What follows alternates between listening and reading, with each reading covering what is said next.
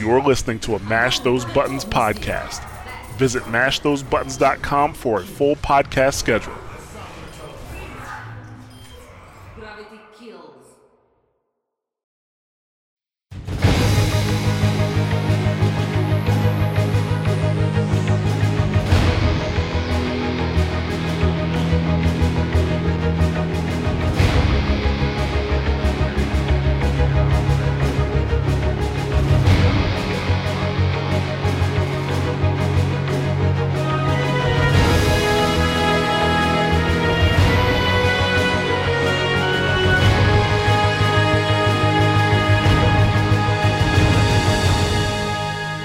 Hello and welcome to another episode of Watchpoint Radio, Mash Those Buttons podcast dedicated to Overwatch and its community. I am Jared, also known as Ja, and I'm here with Bobby Shishler, also known as Blazing Bob. Hey, what's going on, guys?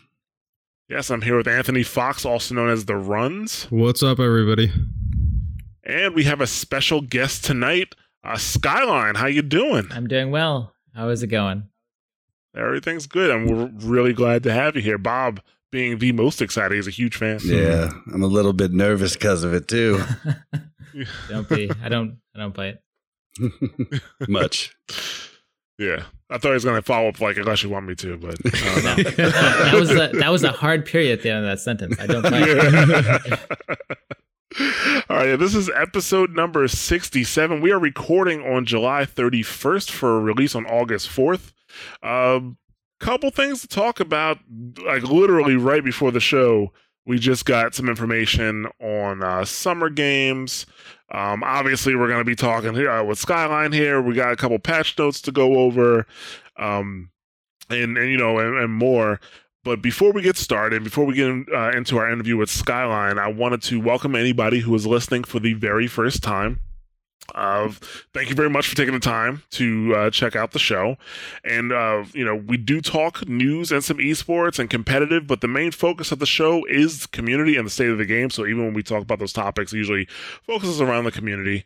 So if you enjoy the show and you want to follow us, you can just hit us up on Twitter or follow us on Twitter at Watchpoint Radio.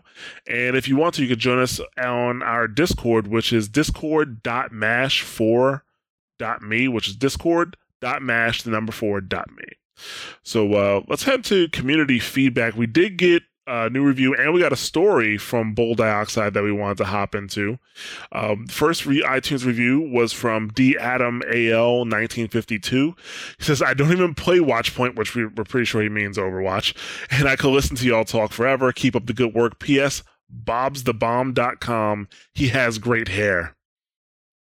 Somebody's trolling me, man. Somebody's trolling me hard. Was it the hair comment or the bomb.com? Both, but at least they're not trolling in a 1-star way. At least they're trolling in a 5-star way. Yeah, that's fine with me. Trolling in a 5-star way works. See, it works for me. I'm gonna choose to think that it's a girl that loves my hair. Yeah, I'm gonna live in my own world, Bobby's world. Yeah, I don't think so, Bob. The bomb.com part gave it away. It's a dude. yeah. Well, either way, it is flattery. All right. So we did get a story from Bull Dioxide, a success story, it looks like. So he says, okay, so after losing a whole crap load of SR on my account, I was getting discouraged with the game. I decided to go back to my roots and start playing Lucio again. I was regularly getting 20 to 30,000 healing and 6+ minutes of objective time, but I couldn't win games. It was suggested by a friend that maybe it was time to try out a new account. So I bought a second one with the plan in mind.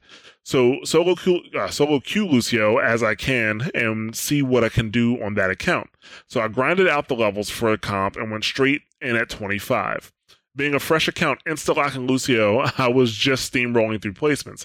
I won my first 5, lost the 6th, won the 7th, and 8th, and tied 9 and 10th. So after placing 2853 on the alt, I stopped playing it for fear of dropping. Coming into the season, I decided I was getting to Diamond one way or another. So I set out to do placements. By the third one, I was playing with 2900s to 3200s.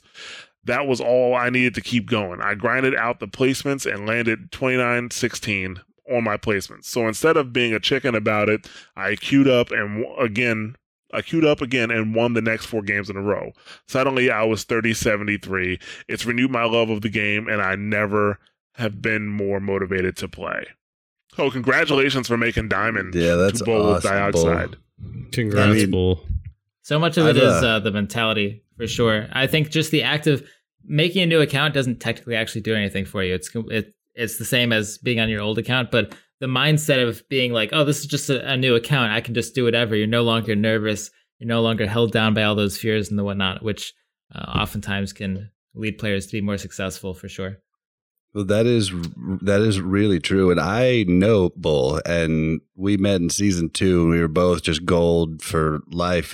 It seemed like, and we went seasons, and then last season he did hit platinum and I hit diamond. But I did it first on a new account, and I always seem to play on those ones that aren't my mains a lot better, because just exactly what you said. I'm like, oh, it's okay. It's not my main. And then I always seem to win. So I think there's a lot to that. I do think there is some hidden MMR stuff, because it took forever to get my main up, but there's no proof of that. So yeah. So yeah, congrats. I'm actually still trying to get them. I think if I just played more, I'd do it. Like, playing 2 games a week is not helping out. True. I mean, I'm close, but not helping out. But I think I know who to blame for that. Oh yeah, I think it's the girl. Oh yeah, she actually might be watching, so she might have some words about that. Fight. No. Like I said, today is not about me. It is about Skyline coming to the show to talk to us. You know, like, you have your own YouTube channel, you have your own Discord, which we're going to get in, to all that. How did you get here? Like what brought you into Overwatch? Why do you do what you do? Well, when I was growing up, it was right around when I was like 12 or 13 is right when the first YouTubers started getting into competitive gaming. I remember I was watching Warcraft 3 commentaries by a guy named Oversky. I was there was Lumina, there was Dota commentaries, all that sort of stuff. And that was relatively new, but I was getting into it basically right out of the get-go. And that's all I watched. I didn't watch TV. I didn't watch anything else besides pretty much that, commentaries on competitive games. And then eventually I started watching the Day 9 StarCraft Daily, very famous. You all probably know him. Mm-hmm. And he became like a really big role model for me. I thought he was super cool. And I always wanted to be that. I always wanted to be a commentator or some sort of personality in esports. It was just never practical, right? If you're like, daddy, hey dad, what about getting what about getting into esports? Like, what are you doing? go get a real job, whatever. And so I did actually make a YouTube channel for a game called Heroes of Newerth, which was very popular at its time for an esport. It got a couple thousand subs, but because I was in school, eventually I dropped out of it. And it was only recently I finally, I'm done with school. I graduated with my master's degree, and I'm like, hey, you know what? Before I go get an office job, before I go do that stuff, I'm going to try to do what I always wanted to do. So I made a channel for Overwatch. Overwatch had just come out. I was super hyped for it. It was, this big new esport or potential esport, this big new competitive game was supposed to come out by Blizzard, StarCraft, Warcraft, love those games. And so I was like, okay, let's make a YouTube channel. And I think that part of the reason I was able to do so well and bring something unique to the table is that there aren't many people around like me who grew up on it. I'm like the very first generation that was able to grow up on these commentary channels. So I kind of have all of their experience backed up. Not that I'm super awesome. I still have a ton of stuff to learn, but I think that I was able to bring something unique to the table in that regard. Yeah. Well, what about you? Like your gaming background? Like what type of games did you? Because you're saying you grew up with these commentators. What type of games did you play growing up as well? Well, at this point, I've played basically every big competitive game there is. I started with Warcraft, StarCraft, Warcraft 3, probably still my favorite game of all time as far as like relative to when I played it. Thousands of hours of that when I was a kid. It's one of mine too. Oh yeah, Warcraft 3. A lot of people hold that game dearly for good reason. I was top 500 in the ladder. That's pretty awesome. Yep. I was on East. I was never good at laddering, but I finally got my first competitive game that I really got good at was Heroes of Newerth, which was IceFrog was actually working on that game. It was supposed to be the Dota 2. Eventually, IceFrog dropped out, but it was very big for a while, and I was probably on the ladder. I was top 5 supports. I would say I was probably honestly top 5 supports in probably either North America, Europe, the world, something like that. I was really good at that game. That's why my YouTube channel got any traction at all. But then I went on to do Dota 2. I was like 5K in that. League of Legends, I was like Diamond 3. Played some StarCraft 2 where I got ranked relatively highly. Counter-Strike as well. So I kind of got a feel for all I just love competitive gaming in general, but definitely it's kind of surprising, I guess, to me that I ended up in Overwatch, considering that most of my background is in MOBAs and RTS titles. My worst game by far was Counter-Strike. And so but I think it's cool that Overwatch combines all of them. And because I have experience in all of them, it really helped me out. Now, I remember Heroes of Newerth very, very well. If you would have asked me, like around the time that Heroes of Newerth was in beta and so was League, I was like, Heroes is gonna crush League. Like, there's no way. And then, like, nope, didn't happen.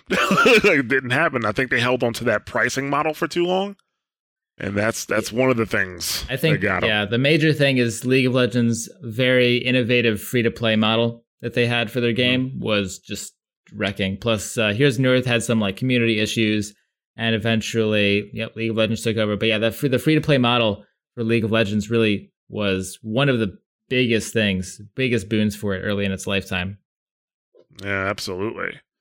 So you mentioned that, Overwatch, combines, MOBAs and aspects from other shooters. And even the developers have talked about quite a bit.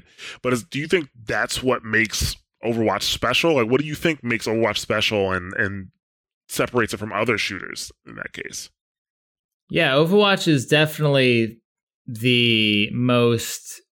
So you had, Overwatch definitely is the most team-oriented competitive FPS, at least that was marketed enough and done by a big enough studio to be polished and have a big player base. It's definitely the first big popular FPS that's played on a competitive level that has all the teamwork elements you see in MOBAs and whatnot. Now, people harken back to TF2. TF2 is very similar, obviously, but it never had nearly the competitive following that Overwatch does today, even on a relative scale. So Overwatch is definitely unique in that regard. Yeah, absolutely. I mean, competitive TF2, I tried that for a little bit and I did not mesh well with it. And they had a super tight-knit community of people who play competitive to the point that they pushed people out to a degree. Like, I remember there used to be... it wasn't called an LFG, but it was like a pug site, basically. You go to it, you sign up, you try to get into a couple of competitive pugs, and there was active resistance from the people who pugged on a regular basis, bringing new people in. And I was like, I've seen this before, because that's what killed Unreal Tournament. Yeah, so I was relatively involved with the community, being, a community leader, I guess, relatively early on in Overwatch. Like near the end of season 1-ish. And that was something that I was fighting tooth and nail because I saw that happened for TF2. I saw that happened also Heroes of Newerth. When I said community issues, that was one of them, is that there was that big gap between competitive, quote unquote, and casual, quote unquote, and they would always argue with each other. So when a lot of the TF2 players came to Overwatch and they were doing their thing that they were doing in TF2, we're like, we're the competitor. I was like, stop. So that's part of the reason. This is honestly, this is an honest message for me, but part of the reason why I push positivity so much on my YouTube channel was to counteract a lot of the negativity that was coming from the old school TF2 competitive players. So that's a fun story, also pertinent to the beginning of my channel. I try to push it. All thanks to you. Started listening to you right after you were on the Omnic Lab, and I push positivity constantly because of you. Well, I hope that I get a lot of messages saying, hey, thank you for giving that sending that message. It really helped me out when I was laddering today. I stay positive and I won a game because of it or something like that. It always really makes me happy to see those messages. Morale, man. Your team has it, and it can go up and it can go down. Yeah, I think it's something, negativity or even toxicity. A lot of people don't understand the lasting effects it can have on a game. There was a video that had came out a couple weeks ago saying, that toxicity can't really kill a game. And that is 100%. Oh yeah, no, not true. Like toxicity can totally kill a game. I've seen it kill other games where you have, this elite tier of players, and like if you're somebody down below trying to come up, there's no help. There's a lot of nastiness, and that's how you stop new players from coming in. It's not the way to go. And everybody gets on that train where they just, the next person talks to the next person, next person's talking to the next person, and it gets ridiculous. The little kids see the older kids do it, and it's just a never-ending thing. Yeah. So what do you think, as great as Overwatch is, what are a couple things that you think could make Overwatch better? Really? And this is going to be an Overwatch episode pretty soon. A video coming out pretty soon is not pretty soon, but maybe in the next few weeks when I'm ready for it, when I have my full argument done. But honestly, delete Lucio. Get that hero out of the game. Not actually delete him, but I think that Lucio's speed boost does a lot of really bad things for the game in general. And I know a lot of players like playing Lucio, so I want to keep Lucio, obviously. It's be unfair to delete him, but the speed boost is just too much. It's really warped a lot of metas into being very one strategy based, because think of what it does, right? All it does is it boosts everything, literally. It's no pun intended. It boosts everything. So if there's one strategy that's like pretty good, then Lucio makes it super good. And if there's a strategy that counters another strategy a little bit, then if you add Lucio's in, it just makes it even more extreme. So now it's a super hard counter. That's what all Lucio does is it pushes everything in the game to its absolute most extreme. It doesn't actually add any dynamics. Like it doesn't add anything itself. It just pushes everything.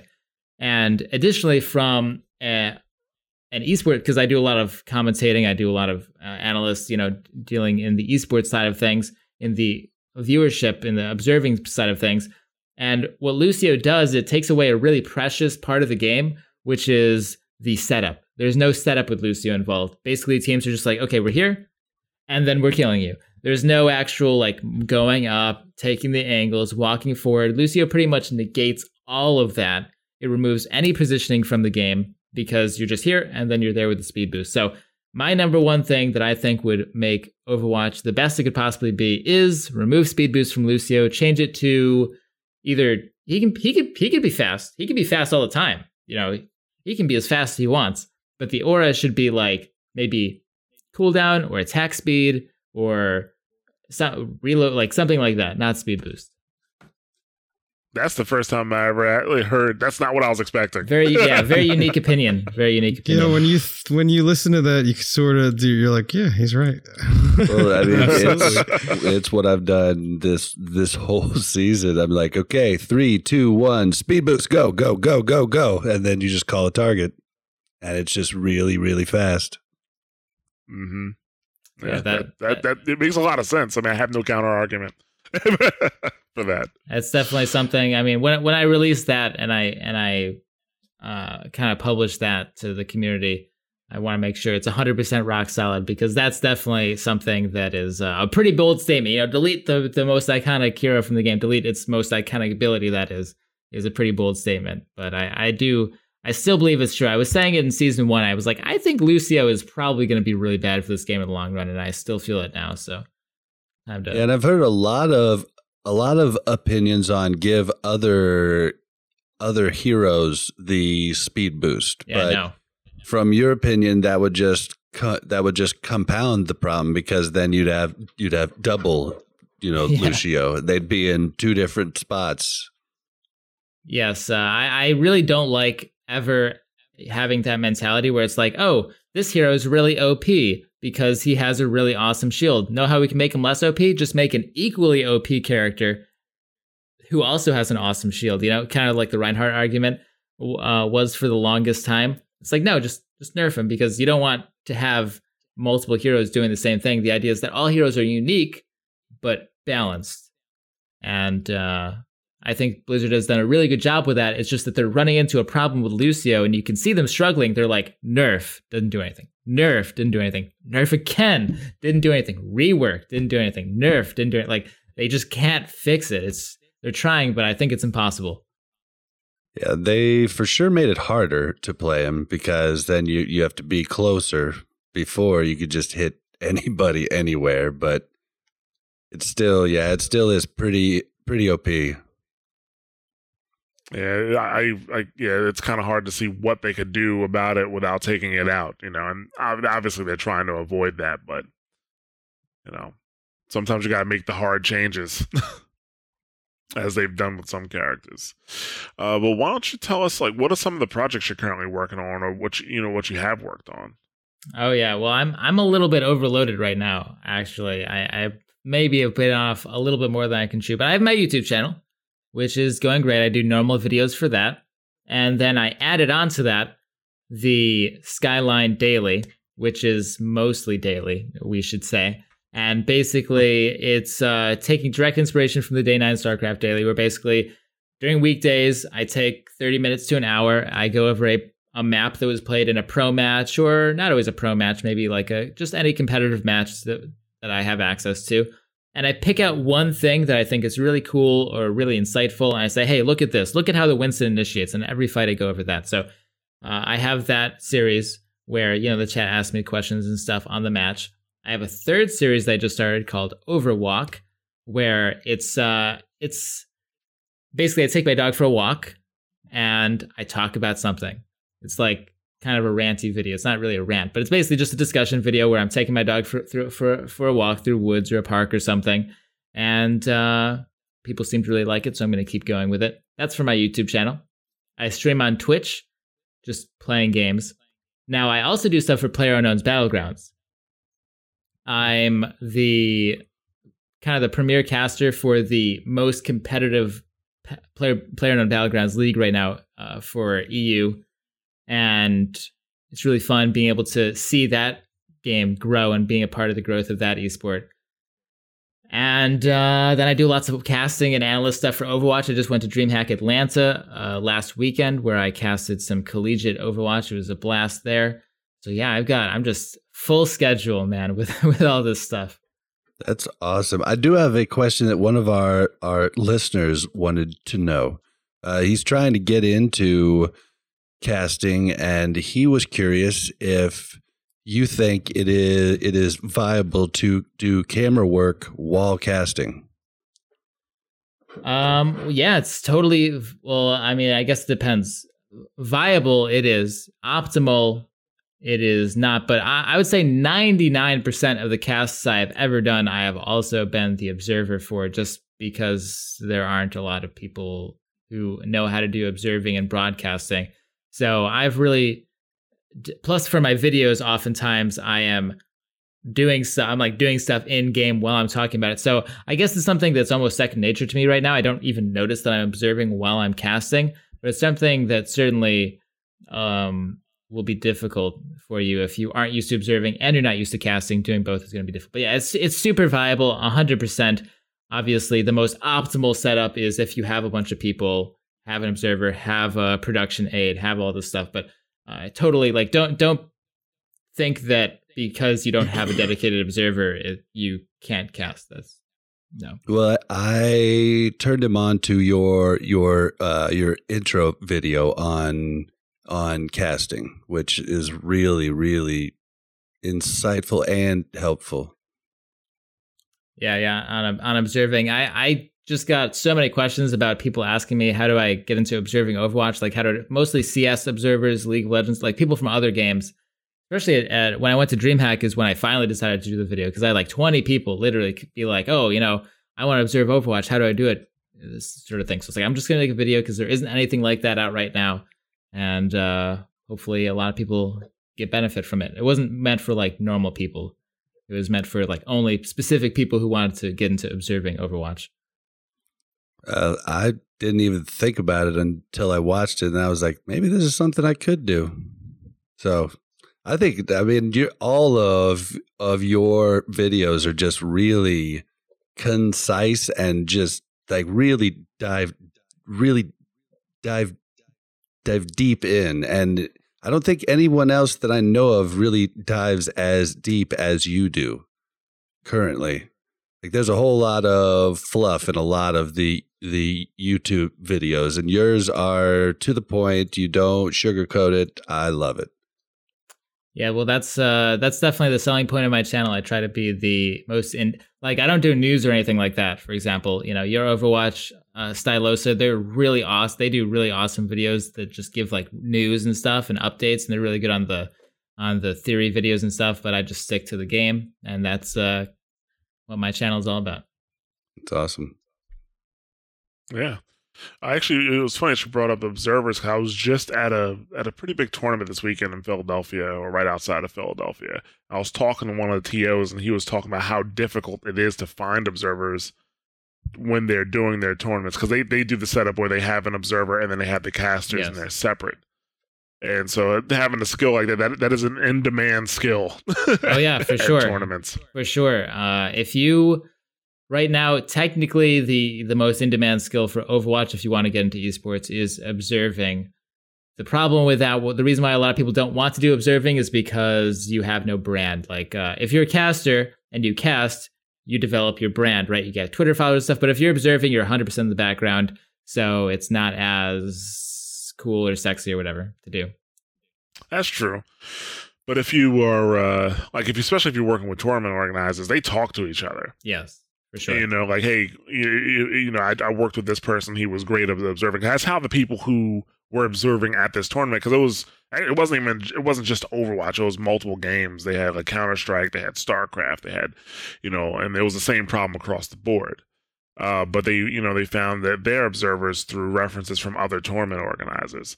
So, I mean, it depends what you want to do, right? Like, if you really want to be like the face, if you want the branding, then yeah, it's not going to work out for you. But if you're just looking to work in the tournament scene and, you know, even make a little money doing it, that's not a bad way to go at all. You know, there's no way you could have told me, you know, 15 years ago that being an observer would be a way to make money. You know, Yep. Wasn't going to happen at all. All right, so I guess let's get back into Overwatch. Specifically, what you like in Overwatch. Like, what are your favorite favorite heroes, or do you have any mains? Yeah, well, I'm a support player. I play all 5 supports. There are 5, right? So 1, 2, 3, 4. Yeah, there are 5. Okay, got that right.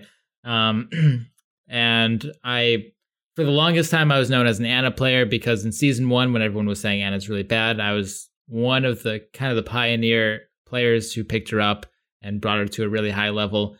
But after that, you know, Zenyatta is a hero that I have a lot of experience with as well. Mercy, Lucio. Not for a long time I didn't play Lucio, but I did pick him up recently, so I can play him at a proper level now. And Symmetra was another hero that I also got very good with. So pretty much all supports I play.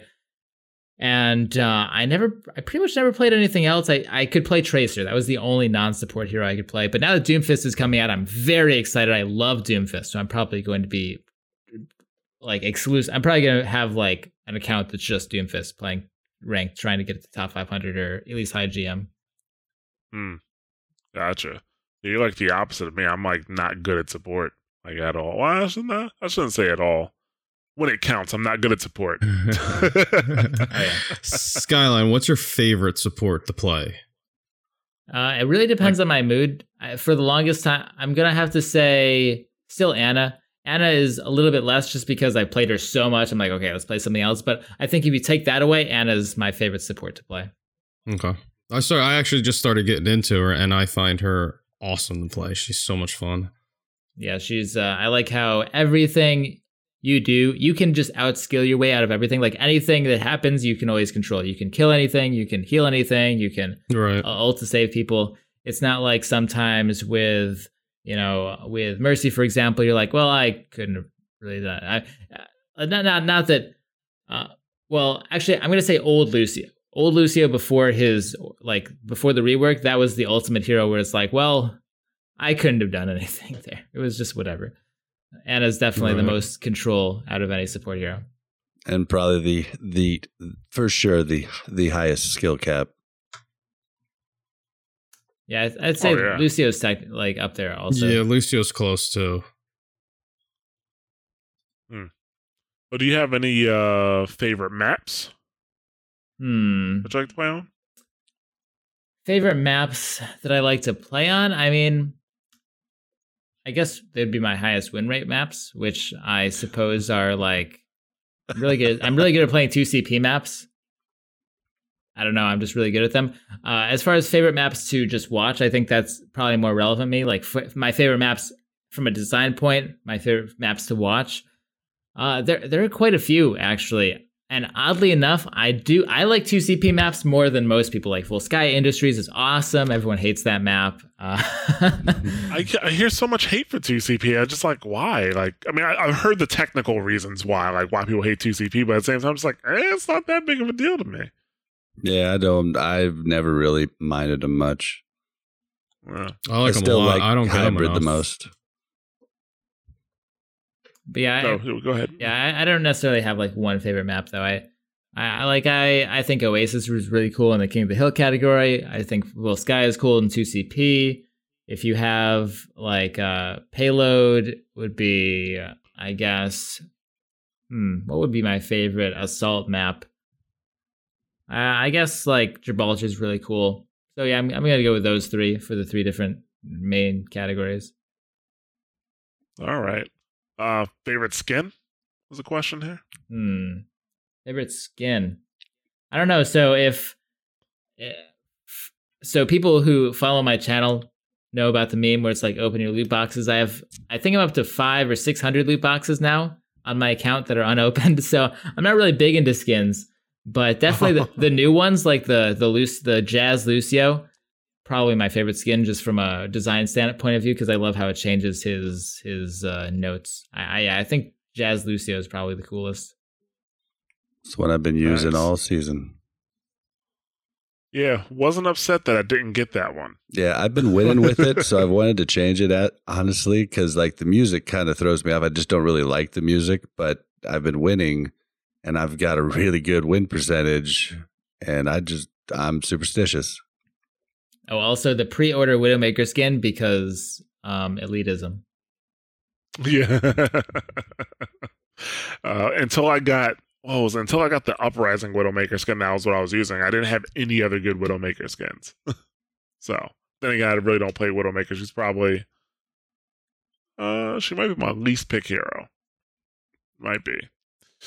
So you have any tips for the average player? I have a lot of tips for the average player. Hundreds of them. They're on your YouTube channel. Yeah, on my YouTube channel, man. I'll give one tip though. One super secret exclusive tip only for Mash Those Buttons Radio podcast. I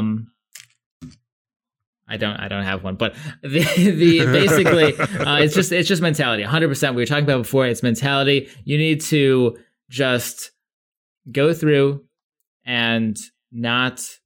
Just stay positive, essentially. That's the mantra of my channel. Stay positive and stay constructive. Always remember. No, actually, here this is actually exclusive. This is exclusive to Mash Those Buttons podcast. Never said this on any video before. Remember that skill rating is not a tool for skill rating is a tool. Okay, so you're playing the game in order to improve. People have been playing competitive games even way before there was any sort of elo system. Like. People who are playing Quake, right? There is no rating. You still play that competitive. Unreal Tournament, there is no rating. Like early StarCraft, I guess early Warcraft 3, I don't think that they had a rating system, like in Reign of Chaos. But anyway, all those old games never had a rating system, but people still play them competitively. People still play them to improve and learn. and you could kind of tell how good you are, but skill rating, MMR, all that is just a tool to tell how good you're getting. So never let people people get nervous about their skill rating, right? Skill rating is not meant for other people to judge you. Skill rating is just a tool that you can use for yourself. So as long as you understand that, you'll have a good attitude. Skill rating is a tool for you and nothing else. Don't ever let it work against you. That's pretty good. That is really good. I've actually recently this season just kind of not cared. I got to diamond finally. I was like, well, that's probably as high as I'm going to get. So now I just don't really care. And I seem to do a lot better than I ever did before. So yeah, definitely care about improvement, care about playing the game properly. Do not care about your skill rating. Those are not like mutually inclusive. You know, people here don't care about your skill rating. That means don't care about improving. No, care about improving, care about playing the game. Don't care about your skill rating insofar as it's just a tool. You know, at the end of the season, be like, hey, my skill rating's higher. That's a good indication that I'm actually indeed better. But don't be like, the goal isn't to get a high skill rating. The goal is to get better, and then the skill rating will just come naturally because that's the tool to use to see. Gotcha. Now, I guess I have a question. Do you think that the SR can truly denote your skill in a game that's like your individual skill in a game that's really team-based? I mean, in a lot of cases, you can be, an excellent player, right? Let's say you're an excellent McCree or excellent Soldier 76, but if you have one or two people on your team that's not doing that great, Overwatch really isn't a game where you can carry unless the other team you're playing against just isn't, great, So do you think the SR system might need some tweaks? Or do you think that? I think that it's 100% accurate. If you just were to go by win-loss, it's 100% fine. Because remember, it's on average. Yes, you can't carry a game where people say, well, what was I supposed to do when my Lucio was falling off the ledge and throwing and we were just going to lose, right? The idea is not to win every game. Same thing in League of Legends, Counter-Strike, all those other games.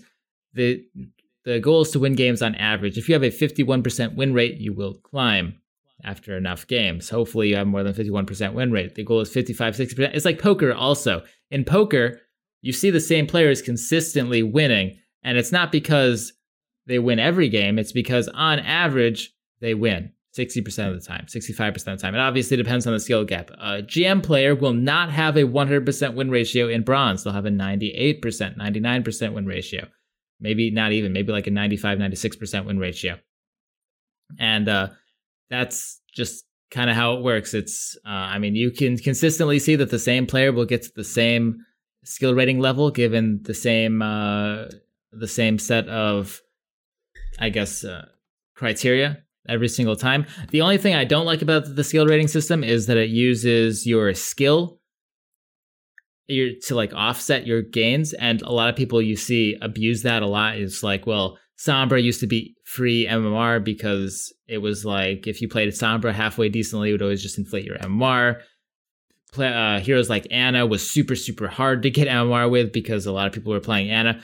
So I think if they just cut that out, or like maybe only make those happen in placements and then just cut out the skill-based rating system, I'd be very happy, because just wins and losses, like the definition of being good at a game is how much you win. That's the definition of being good at a game. And so if you just look at the law of averages, if you're playing support and you play better than their support every single game consistently, your team will consistently win. Because if you just put random players against each other, it's going to be 50% win rate. Anyway, you're the only person who can offset that. All right. Let's see. Are there any common mistakes that you see players making on a regular basis? Common mistakes. Yes. I would say that probably the most common mistake is simply I guess it depends on the skill rating, but if we were to take the biggest chunk of players and say what their mistake is, the biggest mistake is dying too much, which seems very obvious and like, well, thanks, Mr. Genius, dying too much, right? But basically the idea is up until so here's actually kind of the way most games work, competitive games, or just actually any game. But we'll take Overwatch here. So most players start out way, way, way too aggressive, and they just die all the time until they get to about diamond. So up until you're around diamond to maybe even masters, just play way more passive. Play to not die. If you play to not die, you're going to be way, way better. Don't worry about the plays you could have missed. Worry about just staying alive, and you'll almost certainly climb. Once you're then, players learn that though. Players figure out, oh wait, I need to be more passive when I climb. So then they become too passive. So actually you see in Masters to GM, players are playing too passively. And so to those players, I say you need to play more actively to climb and be more aggressive. And then once you get into the GM levels, it becomes more of a individual player. But that is by far the biggest broad spectrum mistake players make, either too passive or too aggressive. And that's kind of the division of which players do what. Yeah, that was one of the biggest things that I did too. I mean, a lot of the things you say, I mean, I've watched all your videos, so, but like that helped me a ton too. Is just like every time I die, I'm like, how could I have not died there? What did I do wrong that I died? And sometimes, you know, like it's a team fight and I couldn't have got out of there, but maybe I should have positioned myself prior just a little bit better. And recording my games and watching them over has helped quite a bit too. Yeah, reviewing your own VODs can definitely help if you do it constructively. Yeah, because I'll see stuff that I'm like, I can't believe I didn't even see Mercy fly across my screen there. What the heck? But I was focused on killing that one guy, and so I just didn't even see the other thing. Tunnel vision. Yeah, I think the being able to review your own VODs will get much better when they actually have like a replay or demo system in the game, like Replays, StarCraft. Please, yeah, Jeff, please. I think this is. Yeah, I mean, yeah, they already said this in a developer update or something like that, but. Yeah, I was told as well that replays are definitely numero uno priority, or like pretty high up there. It's just that they're still in development. And if they recently released the ability to save, you know, that you could save clips, and that's like the first coming, you know, the preemptive coming of replays. Yeah, like that's. I just didn't think it would take them this long to do it, because I mean we found out that.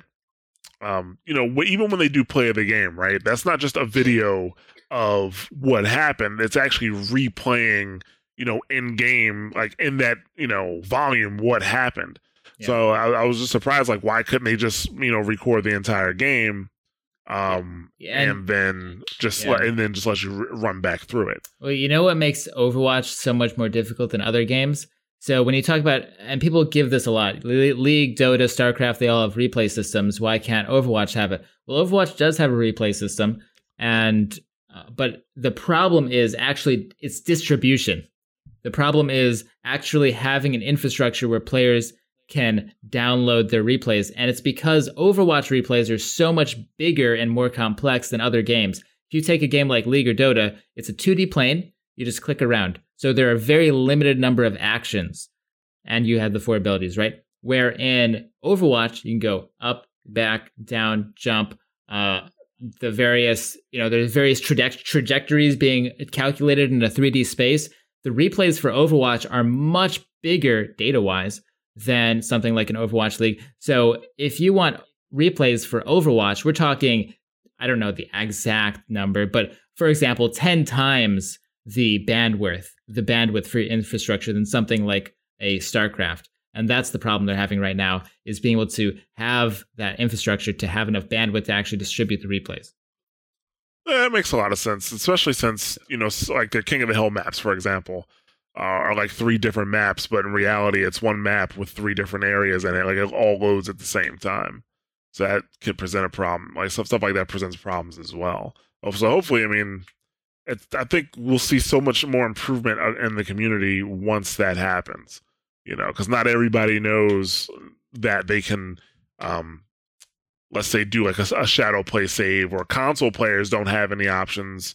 I shouldn't say they don't have any options, but they don't have a 15-minute option at most for PlayStation, and then on the Xbox it's just not that easy to record as much as you want. So I think that'd be a huge help. At the very least, the Overwatch League would be awesome if I could watch it and then also connect and watch any player that I want to. I mean, that would be unbelievable. I really hope they have plans to do that. I really hope that it comes to fruition, sometime soon. It'd be cool. Yeah. So have you coached any teams before? Yep, I've coached 3 teams in Overwatch. I coached 2 teams that no one knows who they are. They're just like random tier. In season 1, they were like tier 3, tier 2-ish teams. Like high GM, top 500 teams, but they were just random players. Probably the biggest team I coached was Team Elevate. They had a roster for the early part of Overwatch, and I was coaching their roster until they wound up dropping. Actually, they dropped the players, but they were like, we'll drop the players, but you can stay on as a coach for if we get the next team. I was like, okay, I'll stick around for a little bit. They never picked up another team, but yeah, I coached for Elevate for about a couple months, something like that. Okay. Are you coaching anybody now, or just sticking to the YouTube stuff? No time to coach teams for sure. But I do get requests for a coach for private coaching every day, so I have something in the works to maybe get some private coaching out to people potentially. What about the Overwatch League? If you got an opportunity like that, if I've got an opportunity to coach for a team for Overwatch League, I definitely think the coaching is very fun. I love coaching; it's super cool. Definitely, I could never do anything that would interfere with my current projects, like my YouTube, doing casting, analyst, because those are the things I really want to do, and those are things you really need to stick on. Coaching is something I really enjoy, but not something that I want as an end goal. And so the thing is, right now, if I were to be a coach, let me explain it like this. A coach doesn't have nearly as much security as a YouTuber, analyst, or whatever, because right now I'm building my brand on YouTube. I have all of these outlets I can use. So for example, even if all of Overwatch were to die, which is not going to happen, I could do PUBG or I could do another game, right? I still am out there. I can still do things. I'm building my own brand. It's me. If I was coaching for a team, the problem is being an employee like that, they could just drop me at any time. And so I love coaching, but my numero uno priority is certainly all of the broadcasting stuff that I'm doing. Gotcha. What about if they offered you broadcasting? Oh yeah, for sure. I'm bugging Blizzard every single week about getting me on the analyst desk, and hopefully pretty soon. But yeah, I'm always searching for new opportunities to do casting, to do desk work, to do all that stuff. You'd be an awesome addition for sure. So you also have a Discord, correct? Yep, I do have a Discord. It has how much? I can check it right now. It has, I think, like 15,000 or something people. A lot. It's I'm surprised. I'm very shocked at the response to it. It's made me very happy at what a community it's grown. Yeah, I'd say 15,000 ain't bad. Not too shabby. Not too shabby at all. Do people just hop into your Discord just to kind of talk about your videos, or are they like, you said people will ask you about coaching and stuff like that. Are there any services you provide in your Discord? Well, right now the Discord, it started as just like people said you should make a Discord, and then I asked why, and then they said just do it, and so I made it. But now it actually has evolved some useful features. There's a VOD. Actually, my favorite part of the Discord is the VOD review section. Obviously, I have a VOD review series on my channel where I just take people's VODs that they send me and I go over them. But I get literally I have hundreds of VODs that are in my inbox, and I can't do nearly all of them. So the VOD review channel in my Discord is great because you can post your VOD there, and then there are tons of people. There's like 20 different people who are all really awesome. They're like Master GM, great people, any different hero who will review your VOD for you in text form and be like, oh, here you could have done this, here you could have done that. So it's cool that if I can't review your VOD, the rest of the community can. There's also a questions section where you can ask questions. There's a video idea section where you can tell me your video ideas. I almost always do them because I love it when other people do my work for me. And then, we have the general discussion and stuff. And yeah, we try to keep up on community announcements also. So that's a good feed to stay up to date on the current news. All right, nice. I did get a couple questions from some of our fans on Twitter, if you wouldn't mind entertaining them. So most of them from Steve D12. He's been listening to the show for a while. He got a couple questions for you. He asked, why is your nickname Skyline, and if you were a Cincinnati Chili fan? Not familiar with Cincinnati Chili's. Neither am I Googled it, actually, just now, and I couldn't find any results. So I'm going to assume that it's really good, because I'm a hipster. I like things that are less known, and if I couldn't get it on Google, then clearly it's not super known or something. So yeah, I'm a fan. How did I get hipster test? Yep, how I got my name is kind of interesting. So I only got this name for Overwatch to make my YouTube channel specifically. Before I was like a community figure or whatever, I didn't care about what my name was, obviously. It was just for my friends. So it was the same one I've been using since I was like 10, which was Demon Wing. Very cool for when I was 10. Yeah. Awesome. But then when I made my channel, I was like, no, I don't think so. So I just wanted to make a name that sounded cool. Now, I think I mentioned a lot earlier that one of the first YouTube channels I ever watched in regards to competitive gaming was a Warcraft 3 channel by a guy named Oversky. Now, that channel is unfortunately deleted. It makes me very sad. I think it was due to copyright. All those old channels were deleted because they used copyrighted music and stuff. But his name was Oversky. So I was like, that's kind of cool. Sky. Like, I like Sky is a cool sounding word. So let's do Sky. And then there's like Day 9 is another person. I was like, 2 syllables. I like the 2 syllable names. So I was like, Sky, what can I do? And then I just eventually settled on Skyline. I thought that sounded cool. I did not realize that there was a car named the Nissan Skyline, which was funny. Oh, yeah. Because So you've never played Need for Speed Underground then? No. I never knew. I did not realize that there was a car named Skyline, but it was a happy coincidence because my goal then, after I realized that there's a car named Skyline, I'm like, okay, I'm going to beat the Nissan Skyline in the search results. Like if you search Skyline on YouTube, you better get me.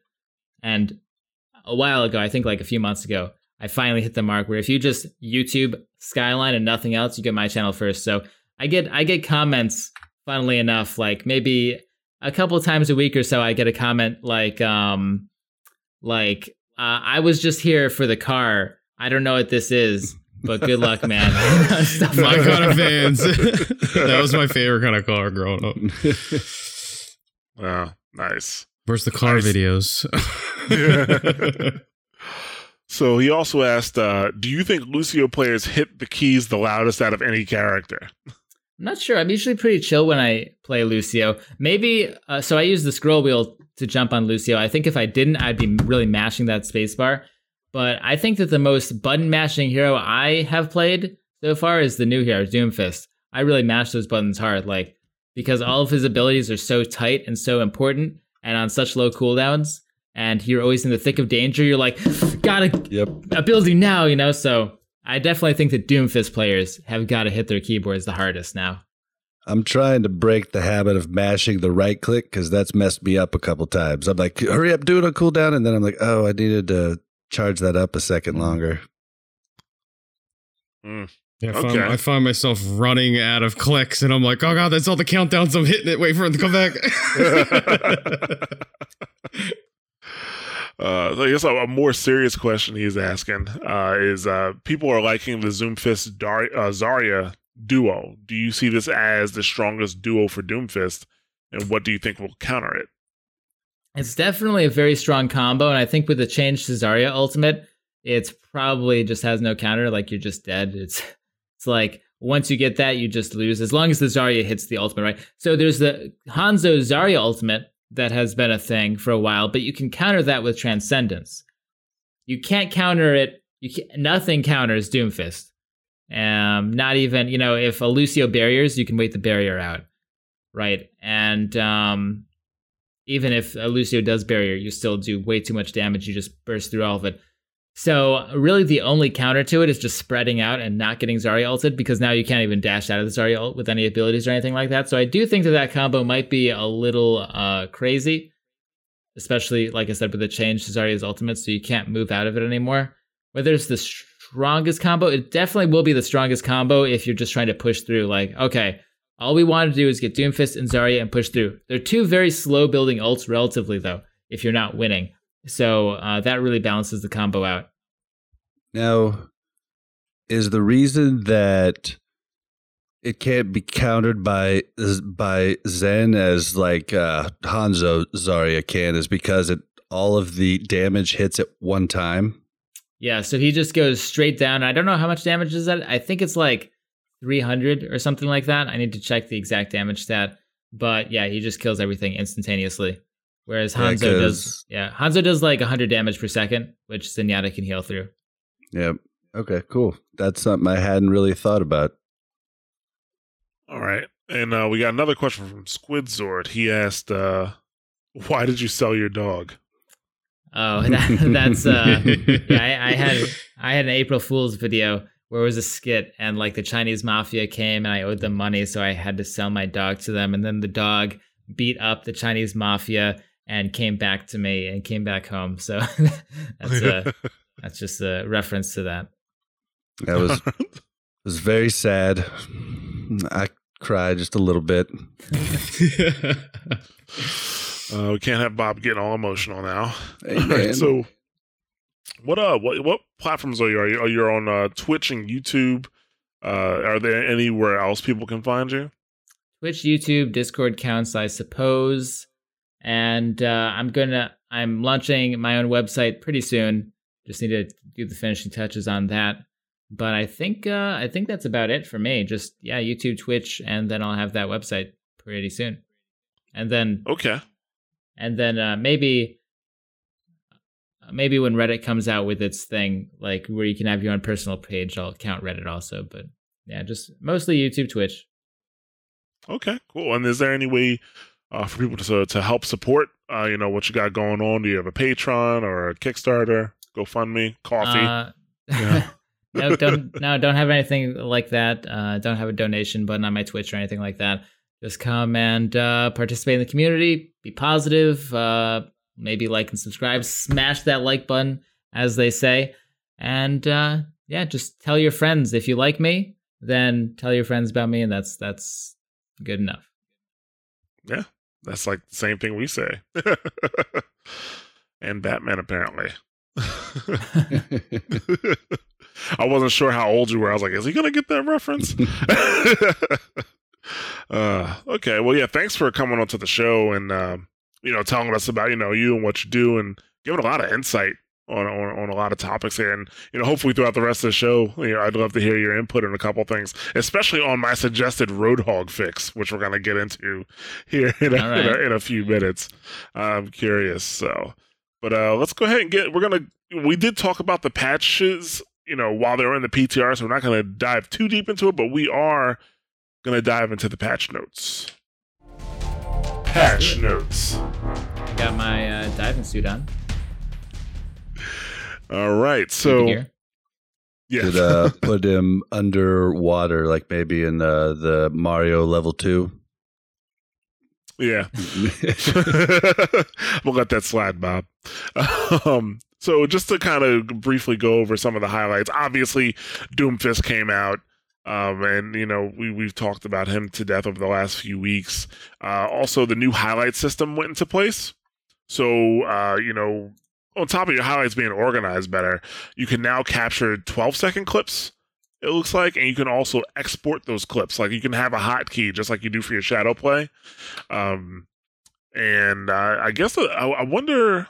That's interesting. I wonder on console, how do you do that? I didn't even check that out. I just thought about that right now. I have Overwatch for PC, Xbox One, and for PS4. So I'm curious to see how that actually goes on console, because it's not like you have that many available buttons to do so. You can't just like put your pinky over hit F12, save your clip. So you can export highlights, which I guess that means on the PS4 you just be able to save it and then do your share play later. So I am curious to see how that works. I think it's up, down, down, left, right, ABA, select, start. Thank you, Bob. Appreciate that. Bob always with the insight. Man, I'm old. Give me a break. All right. So also they adjusted the respawn timing to limit defensive stalling strategies when the offensive team has a clear advantage and plays aggressively. I think they made that change before, but I think they made it a bit more aggressive now, so that people can't just the defenders can't keep just trickling on to the point and stop the match from going on. Even though I'll be honest with you, I didn't notice a big change from before. So maybe the changes were so weak that they had to, they had to make it more aggressive. Did anybody else notice those changes? I remember when they said they put them in, but I never noticed them. So go ahead. I have not noticed. I'd like to hear what Skyline has to say. Yeah, I didn't. I mean, it's hard to notice as the player in the game. It's much easier to notice while you're watching the game, and it definitely had a bit of an impact. The thing is, it's kind of strange because teams got better at stalling as these changes kept happening. So really, stalling is just maybe a little bit better, but pretty much just as bad as it was several months ago. It's just that teams got so much better that they overcame the changes. If you took these teams today and you put them in back before all the changes were made and they kept nerfing stalling, then it would be ridiculous. There'd just be perma-stall. Yeah, okay. Yeah, so hopefully it does actually help this time. I haven't been in a situation where that's happened since the patch.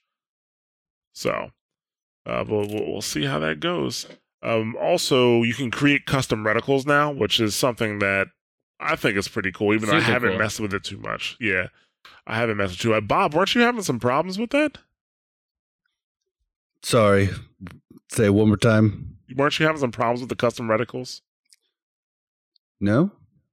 Well, you were complaining about how big the default was. Oh, yeah. Okay. If you just go crosshair, the default puts a bubble in or a dot inside the crosshair. It makes it huge. I just didn't like the original one. And I didn't like, I don't know. There was a lot of parts of it I didn't like the defaults. I thought they could have been the same as they were before and then let you modify what they were before. It was just a little off-putting to me when I had to change it all when I wanted to play, to be honest.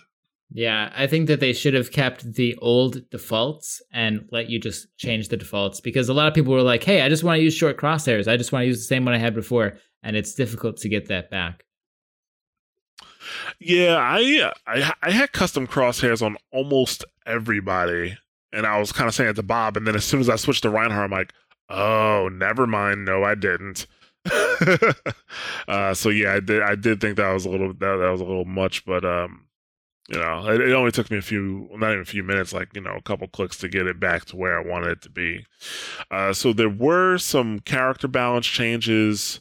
We had talked about these already, but I just wanted here's what actually came through.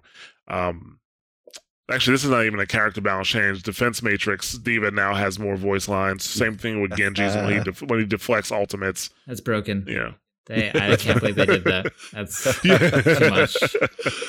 Add to the salt of getting your ultimate eaten. I know. It already hurts enough, and now D.Va taunts you for it. Yeah. Well, you know what I like about the D.Va, like the D.Va one where she eats the, when she eats an ultimate.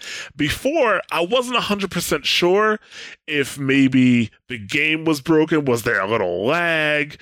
Now you'll know for sure if D.Va eats your Graviton Surge, so something like, or if she what's another one that I used to see eaten, and then I wasn't sure if I just died too fast or if D.Va actually ate it, which was a Mei's ultimate. that used to happen to me there. So both Diva and Genji now have voice lines they do when they eat your ultimate or flex your ultimate. The McCree flashbang change came through where enemies are heavily slowed when they get hit with the flashbang. This should stop people from like sliding around corners and stuff like that, so that should be helpful. The Reaper voiceover and sound effect distance has been reduced by 50%. That's another one we had talked about. The Reinhardt hammer swing was increased by 10%. That was nice. When I played with you, Bob, that was my first time playing Reinhardt in a while, and it felt pretty good. It definitely, before when it was happening, when the problem was happening where the swings were a little bit lagged, I didn't really notice it until somebody said something. And now that it's back to normal because they fixed that and the hammer swing has increased by 10%, I think it does feel a lot better. Is it going to put Reinhardt back in the meta? I don't think so. But it's still nice to have. It feels nice to play him like that, Yeah. He has been back in quite a bit in high plat, low diamond, but he's been dying quite a bit, like pretty fast. Yeah, and his charge still feels weird. Oh no, I've been getting the pins. Like when I charge, like nobody's getting hit to the sides anymore. Like it's definitely but you're not hitting them at all now. So before you at least cause some havoc in your charge if you missed them, but now you just go right by them. At least that's what it seemed like to me. I haven't played a ton of it. I only played him in the custom games over the weekend. I did not play him in comp. Yeah, I know. I haven't whiffed on anybody with the Reinhardt charge since the changes. So, Guy, you're not a big Ryan player, right? No, but I was big enough to, I don't know, get a handful of charges last time I played. So feels good to me until proven otherwise. What about you, Skyline? Do you play Ryan at all? No, I'm not a Reinhardt player at all. I just played like back when Reinhardt was mandatory. I would only play Reinhardt like maybe 5 times a season when it was 100% mandatory, but he was pretty fun. That was like 10 times I've ever played him. I have so many hours of Reinhardt, and I hated every minute of it, but no one would pick him, and you had to have him. Also, Zarya, Graviton, which kind of mentioned earlier, now disables mobility abilities on all affected targets. So it's insane. It's insane. Yeah, because it also turns off recall, right? Like it still does Everything. that. You can't Doomfist ultimate. You can't literally anything. There's no escaping it except for invulnerability moves like Reaper's. That's Reaper, just Reaper, Orisa, and Mercy's ultimate. Yes. Yep, those are the 3. In general, I don't like changes that just put flat like you're dead changes on. Like I don't like changes that take away from counterplay, and I think that this change is really going to have bad effects in the future for Zarya. That's what I said about the Mercy change as well. You know, when she got invulnerability, I was like, this. I don't think that things should be uncounterable. I think this will be a bad long-term change, and it wound up being that. So hopefully I get the prediction right again. I think that this is, hopefully I'm wrong, but I'm probably going to get the prediction right again that this Zarya change is probably going to be bad in the long term, and it's going to wind up being degenerate. Yeah, I mean, I honestly didn't. I was surprised when they made the change. I didn't see the need for it, you know? Yeah, it was already the strongest ult in the game. Like, I really didn't see the need for it. And especially out of all the moves, you know, I did think that you should be able to recall with Tracer. I mean, she's literally going back in time. Like, it's a little bit different. So, and it's not like I'm a Tracer fanboy or something like that. It just makes sense. So if it's a black hole and she's going back in time, would that make her go forward in time? Actually, yeah, technically, black holes do trap time. I just thought about the whole black hole time connection. That's true, but if the black hole can't hold a 4-legged Omnic and a guy that turns into smoke, I'm pretty sure we can allow for some time travel. The Junkrat trap can hold Reaper. Junkrat's trap can hold Reaper, but Zarya's ult can't. Yes, a physical trap can hold Reaper in smoke form. Yep. There's just certain things. It's, you just sometimes have to fall back on. It's a video game, right? Like, but yeah. So yes, those are the patches that came through. Maybe we'll get more patches, because I know they're supposed to be doing some work on the PTR this week. But maybe we'll see some more patches come through with summer games. We'll see, which we will be talking about summer games in a minute here. But yesterday, I was I had just had a quick thought. I think I was like at the gym, and I'm out of nowhere. This Roadhog fix pops into my head. All right, because there was that. It kind of happened because Bob brought up the fact that this weekend there were a ton of Roadhog posts on the forums. Like people were kind of like they did with Diva. All those Diva threads they tried to make to get Blizzard to bring Diva back. They did the same thing with Roadhog. So the forum admins over at Blizzard had their hands full this weekend. But basically, a lot of the fixes that people suggested would bring Roadhog back to his one-hit killing ways, which I never thought was a huge problem. I thought that it was a good trade-off for the type of tank that he is. But people want to bring that back, but you have this whole other group of people who are really upset at that, right? So I think that they need to take Roadhog and actually turn him into a real tank. Like basically right now he feels like a DPS with a huge health pool is what he kind of feels like. And the disadvantage of picking him, even if you can get kills with him, is that he is very good at charging enemy ultimates. And these new changes that they want to make to him, because that they're going to be putting on a PTR soon, which actually, I'm sorry I didn't put that into the show notes here, but I'm pretty sure everybody here has heard that they want to make it so that he can move when he's healing himself, and when he's healing himself he takes less damage, but still keeps him alive. He's still an alt battery. It's not a good pick to make in comp. So I have some suggested changes, and I like to hear what everybody has to say. My first change is to actually remove self-healing from Roadhog, because it makes the rest of this work. Like, it doesn't make him overpowered, but you remove self-healing from Roadhog. You change his health from 600 to 400 normal health and 200 shield, so he can kind of bounce back if he survives an encounter. 200 armor, right? Not shield. No, I say shield because I think it should be able to regenerate back. Okay. It shouldn't be a death sentence. I don't want Mercy to constantly have to be on top of Roadhog and recharging him, because it's not like he's a Soldier 76 where she tops him off at 200 health and goes to somebody else. He's going to need, the 600 health. It's like 3 times the average, right? So you take his ability where he used to inhale the gas or whatever, and you turn that into like some type of breakable item, right? And this is going to sound really original, but he takes the item and he throws it on the ground, and then there's an aura around him that anybody in the aura does less. They have a resistance buff. So let's say they take a third less damage while they're in the aura. The thing I can't decide is, like, should you be able to travel with the aura, or does it need to stay in one place? Go ahead. What might be cool and more thematic to Roadhog is that same concept, except instead it's an offensive aura that decreases the damage of players around, like a gas. He has this gas around him because he has like, gas masks and stuff. So it's like this noxious gas that reduces people's damage by X percentage or something. It's the same idea, just instead of buffing your people, it nerfs the other people. It nerfs them. So you want to throw like the gas to them, the people doing the damage. I think that taking your idea, that would be more thematic to what Roadhog is. While still keeping the same thing. Yeah.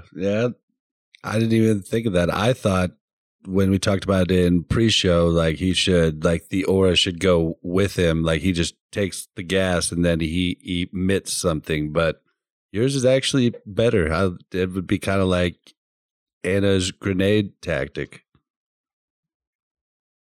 Yeah, that'd be cool. And it makes it harder for like people to combine the Anna and Roadhog thing. Like if they threw Anna's grenade and Roadhog's this theoretical, gas down with the way I said it, like that was the thing that I was worried about. Like, could that be taken advantage of? Could it be overpowered? If you're able to move with it, now you got Lucio speed boosting people who can get heals fast and are taking less damage, and to a point like it kind of perpetuates the dive comp. Go for it. That would go along with his zone control thing, because right now his whole concept is he zones. He controls spaces. You're like, you can't go there. I will kill you 100% with my hook. So you could just add to that with the gas. You could gas that area, be in position to hook people in that area. So it would just increase the space. So I mean, I think that's a pretty cool idea. Yeah. Yeah, I was a big Hog fan. He was never my most played character, but I always had fun playing him. And I was a little upset when they nerfed him, because I'm like, okay, well, I used to have a problem with Roadhog hooking me and one-shotting me too, but I kind of learned to work around that by listening for his footsteps, baiting out his hook, stuff like that. And I was hoping the community would be able to do the same thing, and was just like, nope, we're just going to put Roadhog into the ground, which we've seen a drastic change, obviously, in his pick rate. So hopefully, I think I'm going to put that in the Blizzard forums. Maybe they'll pick me. I don't know. with your idea, actually. So they'll pick us. Oh, it's your idea. I just tweaked it a tad. Well, it's our idea now. We share that. We're bonded forever now. Idea buddies. Yeah. So, all right. Well, let's go ahead and get into our weekly updates. Weekly updates. All right. So let's start with Summer Games. We actually had something lined up talking about some data mining that had happened regarding the live client. And so we had some information about Summer Games, but then right before we recorded, Jeff Kaplan and the Overwatch team delivers a developer update confirming that Summer Games was happening. No shit. And given some details, and the link to the video will be in the show notes, as we expected, he did say all skins were coming back, which is cool. And I'm like, okay, that's great. And then on top of that, actually, one thing I forgot to mention with the patch notes, the changes for the loot boxes went in too. So you're going to get less duplicates. You should be getting significantly less duplicates. And this is a great time for that to happen because Summer Games are here. So if you didn't get, the best skin in the game, the real American McCree skin, now you can get one. And it's the best skin in the game, arguably, because the gun is the same color as the American flag. There's nothing more American. There's nothing more American in any video game than that. You asked me my favorite skin. I forgot about that one. Yeah, that's a really good one. Yeah. So then now what I didn't realize was that they were going to discount. Well, actually, first of all, last year when the Summer Games happened, you couldn't buy the event skins. You can now buy the event skins, and the old skins will be priced at normal price. So 1,000. If it's a legendary, it's 1,000. If it's an epic, what is that? That's 300? like 300 something normally. I think it's 300. I think. Yeah. So that's gonna happen. So 250. Yep, 250. Okay, so it's again being that most of the skins in the Summer Games were epics, and then not legendaries. I think a lot of people are going to be happy. I mean, hopefully they come up with skins this year that are actually better than last year. But if not, there were some pretty good skins last year for you to grab. One thing we did learn with the data mining is that it looks like there's going to be about 40 new items for Summer Games. And Jeff Kaplan in the video mentioned that there will be a new Jungle Rat legendary. There's going to be a new Mercy skin that he says is really good. And then, I don't know, he just... When it came to McCree and Widowmaker, he didn't say that they're getting new skins, but I don't know what else they could get. He just said the community would be very happy. So I hope he's not talking about voice lines, because Ja's never happy about voice lines. They're like stocking stuffers. I hate them. So, but yeah, he also mentioned Lucio Ball's coming back. There's going to be a new stadium for Lucio Ball. They removed the ability for Lucio to boop his enemies. And so he can still do it to the ball, but not his enemies. And his ultimate now makes him move faster, his ability recharge faster, and you can jump higher. And then also we found out that there's going to be, for 3 weeks, there's going to be competitive Lucio Ball. So I'm in. I know if you play 10 games, you get a special spray. And if you get top 500, you get a special spray as well. But yeah, I imagine it's going to have its own SR system, So I guess I'm converting my channel. all Lucio Ball all the time. Everybody loved Lucio Ball. It was so much fun. Lucio Ball was a lot of fun. And now you'll have more reasons to play it. And I'm actually kind of curious to see these super technical videos they're going to have coming out of Lucio Ball, how to get top 500 at Lucio Ball. So that should be pretty cool. Additionally, with the data mining, it appears that either they're definitely working on console reporting options. When they're going to be releasing them, we don't know, but there was data found in the live client that shows that they already have like messages set for console players for when you report them, and the report is like accepted. So I think that's great, because one of the biggest problems of playing on console is that reporting does nothing. Moving on to Overwatch League. We got some information about that finally. So we'll just go through, since this came out last week, we'll just kind of go through the details here. But it says that they gave us some information, said that teams will sign players to a 1-year guaranteed contract with the option to extend the contract for an additional year. The minimum salary for players will be $50,000. Teams will provide players with health insurance and retirement savings. Teams will distribute at least 50% of their performance bonuses, i.e. the money winning playoffs and league events, to their players directly. The total player bonus is available for Overwatch League teams in Season 1 will amount to $35 million, with a minimum of $1 million US awarded to the Season 1 champion. 3.5 million, I think. Did I say 1 million twice? I think you said 35 million. Oh, I was like, right. that's a lot. Yes, I want in. Yes, 3.5 million. Each team roster must have 6 players and no more than 12. There is no region locking in terms of birthplace or home country of any player, and teams will provide player housing and practice facilities during the season, which will meet professional standards set by Overwatch League. So far, so good. It sounds pretty good for the players. It does sound like Blizzard is kind of looking out for the players' best interest. And $50,000, that's nothing to sneeze at. I think that's a good. That's minimum. Yeah, I mean that definitely puts you into the middle class with housing. Shit, I'll take that to play a game. I'll make that to play a game. Why not? Well, I don't know, man. Like, if you you hear that, like, oh, well, they're getting all this to play a game. Yes, but most of the time, like, in other esports, or even if you look at the FGC, a lot of these players put way more than 40 hours a week into practicing this stuff. Actually, that's part of. I definitely think that I was on track to have a skill level upwards of pro level as I was, going out of Season 1 for Overwatch. And people were like, well, why are you doing YouTube? Why don't you just well, actually, when I was coaching teams, people were suspicious. They're like, well, I mean, why would you coach if you could just play? Like for Elevate, for example, I was teaching their Ana player how to play Ana and stuff. Like, it's like, why don't you just play? It's like, well, because if I were to play, I would be spending 60 hours a week playing. Like that's way too much time.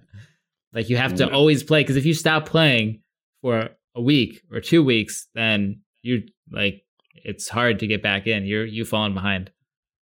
Yeah, and absolutely. Burnout too, dude. I mean, I've told this. I think I've told the story before, but back when I used to play, Cow League, I would work 40 hours a week, and then over the course of a weekend, be playing 30 to 40 hours a week to be ready for the match on Monday, and we weren't getting paid. So these guys who are doing this professionally, like, they definitely put the work in. Like, it's no joke. So we'll continue to keep up on that. Small change coming to Ilios that should help snipers. They are changing the sight lines so that they're equal on both sides. They're like changing some tree sizes, so if you play Widowmaker, good for you. Junkrat, it looks like it's going to be getting a buff on the PTR. 2 trip mines. 2 trip mines. Like, one of the reasons he puts why, because he thinks this is I think Jeff Johns, where he thinks it'll be cool to be able to triple jump up to a Pharah. I'm like, that's not cool. That's not cool at all. I'm more likely to throw the mines up at her, just like I do now. Yeah, they'll have reduced damage, so you can't just one shot people with 2 mines. But I think down it'll be to cool. 90. I think it'll make it very. I might even play Junkrat because it feels really, really fun to be able to just mine bounce around. Because before, you either had to use your mine for mobility and then you lost a lot of damage, or you used your mine for damage and you had no mobility. So now Junkrat players can experience the full Junkrat experience without having to give up anything. If you've ever played it with no cooldowns, it's the funniest thing in the world because you could just fly across the map. I bet. Yeah. It's hilarious. I'm just of the mindset that Junkrat doesn't need any additional help. They made it so he's not damaged by his own grenades. That's good enough. They're also looking into possible buffs for Riptire, but he didn't get into that. I'm like, again? Like, why? But that's just me. I guess I'm a Junkrat. Never kills anybody. Oh, no. I've seen it kill people. Yeah, I mean, is it killing 4 or 5 people? Not in the upper the upper SRs. It's dead immediately. Well, you don't see. Well, I mean, you're seeing more Junkrat than you used to, but it's not like you're seeing a whole lot of Junkrat out there. I've seen more lately. Yeah, you've seen more lately, but still, But I like I said, I've definitely seen it kill a few people. Killing one kill, like killing the right person at the right time, could make a big difference. So. But yeah, we're going to go ahead and wrap up on that since, we had the interview. It's been kind of long. So as always, we want to hear about your Overwatch stories. So definitely send those in. You got something funny, kind of like, or a success story like Bull Oxide, go ahead and send that in. We love hearing stuff like that. We do have a PS4 community and Xbox One club. Both of those are called Watchpoint Radio Overwatch on both PS4 and Xbox. So you can join that and we can hook up sometime to play. We also have a Discord that I mentioned earlier, which is discord.mash4.me. And Skyline, what was your Discord? Because you have one as well. Skyline OW. That's it. Skyline OW. Hey, before we leave, someone left a really funny joke on one of my videos. I have to share it just now. I made a video. Awesome. I made a video about keybinds, like 5 cool keybinds you can set to make you a little bit better. And someone said my favorite keybind is pressing Q on McCree to respawn. Nice. That's so funny. Nice. Awesome. As always, I do like to talk about Heroes of Overwatch, the Facebook group with a lot of players from Overwatch on multiple platforms. So if you're looking for somebody to play with or just want to see the dankest memes in Overwatch, go ahead and check out Heroes of Overwatch on Facebook. As always, we appreciate you guys listening. We're available on multiple podcast platforms. We're available on iTunes, Apple Podcasts for iOS, Overcast for iOS, Google Play Music, Stitcher Smart Radio, Player.fm, Pocket Cast, SoundCloud, Podbean, and we have an RSS feed in case you have a custom podcatcher. Links are available for each platform right on the Mash Those Buttons website. You can follow us on Twitter at twitter.com/watchpointradio. We're also available at twitter.com/mtbsite, facebook.com/smashthosebuttons, and youtube.com/smashthosebuttons. Skyline here, I guess you can tell them where they can find you across the, Just search Skyline on YouTube. We already explained I'm above the car, so it's pretty easy to find me. In fact, yeah, just Google Skyline Overwatch and stuff. I'm right there. Smash that like button, subscribe, all that good stuff. All right, great. And Bob? You can find me on Twitter at Blazin_Bob. That's BLAZZIN_BOB. You can find me on Twitch on Blazin Bob. And that's about it. Anthony? WPR_the_runs on Twitter. And find me in the Discord. Come hang out. Yeah. You can see how much he used it by how he had to squint to pull it from memory. Yeah,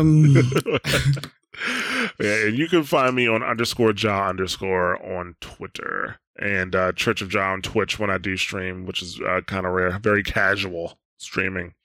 I always like to encourage everybody to reach out to us.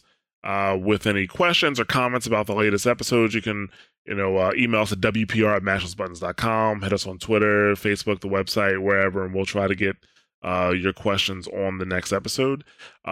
If you enjoy the show and you want to help us out, the best way to help us out is to actually share the podcast with others. And if you really want to help us out, do us a solid. It would be great if you can go to your podcast platform of choice and rate and review the show. That is a tremendous help, and we appreciate everybody that does that. We also have the store open, so you can, buy WPR shirts and other Mashless Buttons merchandise. Just go to mashlessbuttons.com and hit the store link, and it'll take you there. And I encourage you to stay tuned to the show after the show to hear what's coming next week on Mashless Buttons. And you can go to mashlessbuttons.com/shows to see all of our podcasts. So, like I said earlier, thank you for listening. Thank you very much, Skyline, for coming on and hanging out with us. We know it was a bit of a long show. Thank you so much. It was awesome, dude. Awesome. It was a pleasure. Yeah, Bob We are wouldn't not shut worthy. up about you. We're not worthy. All right, guys. We will catch you next week. Catch you guys later. Good luck in the comp matches. Never forget to stay positive and have a great day.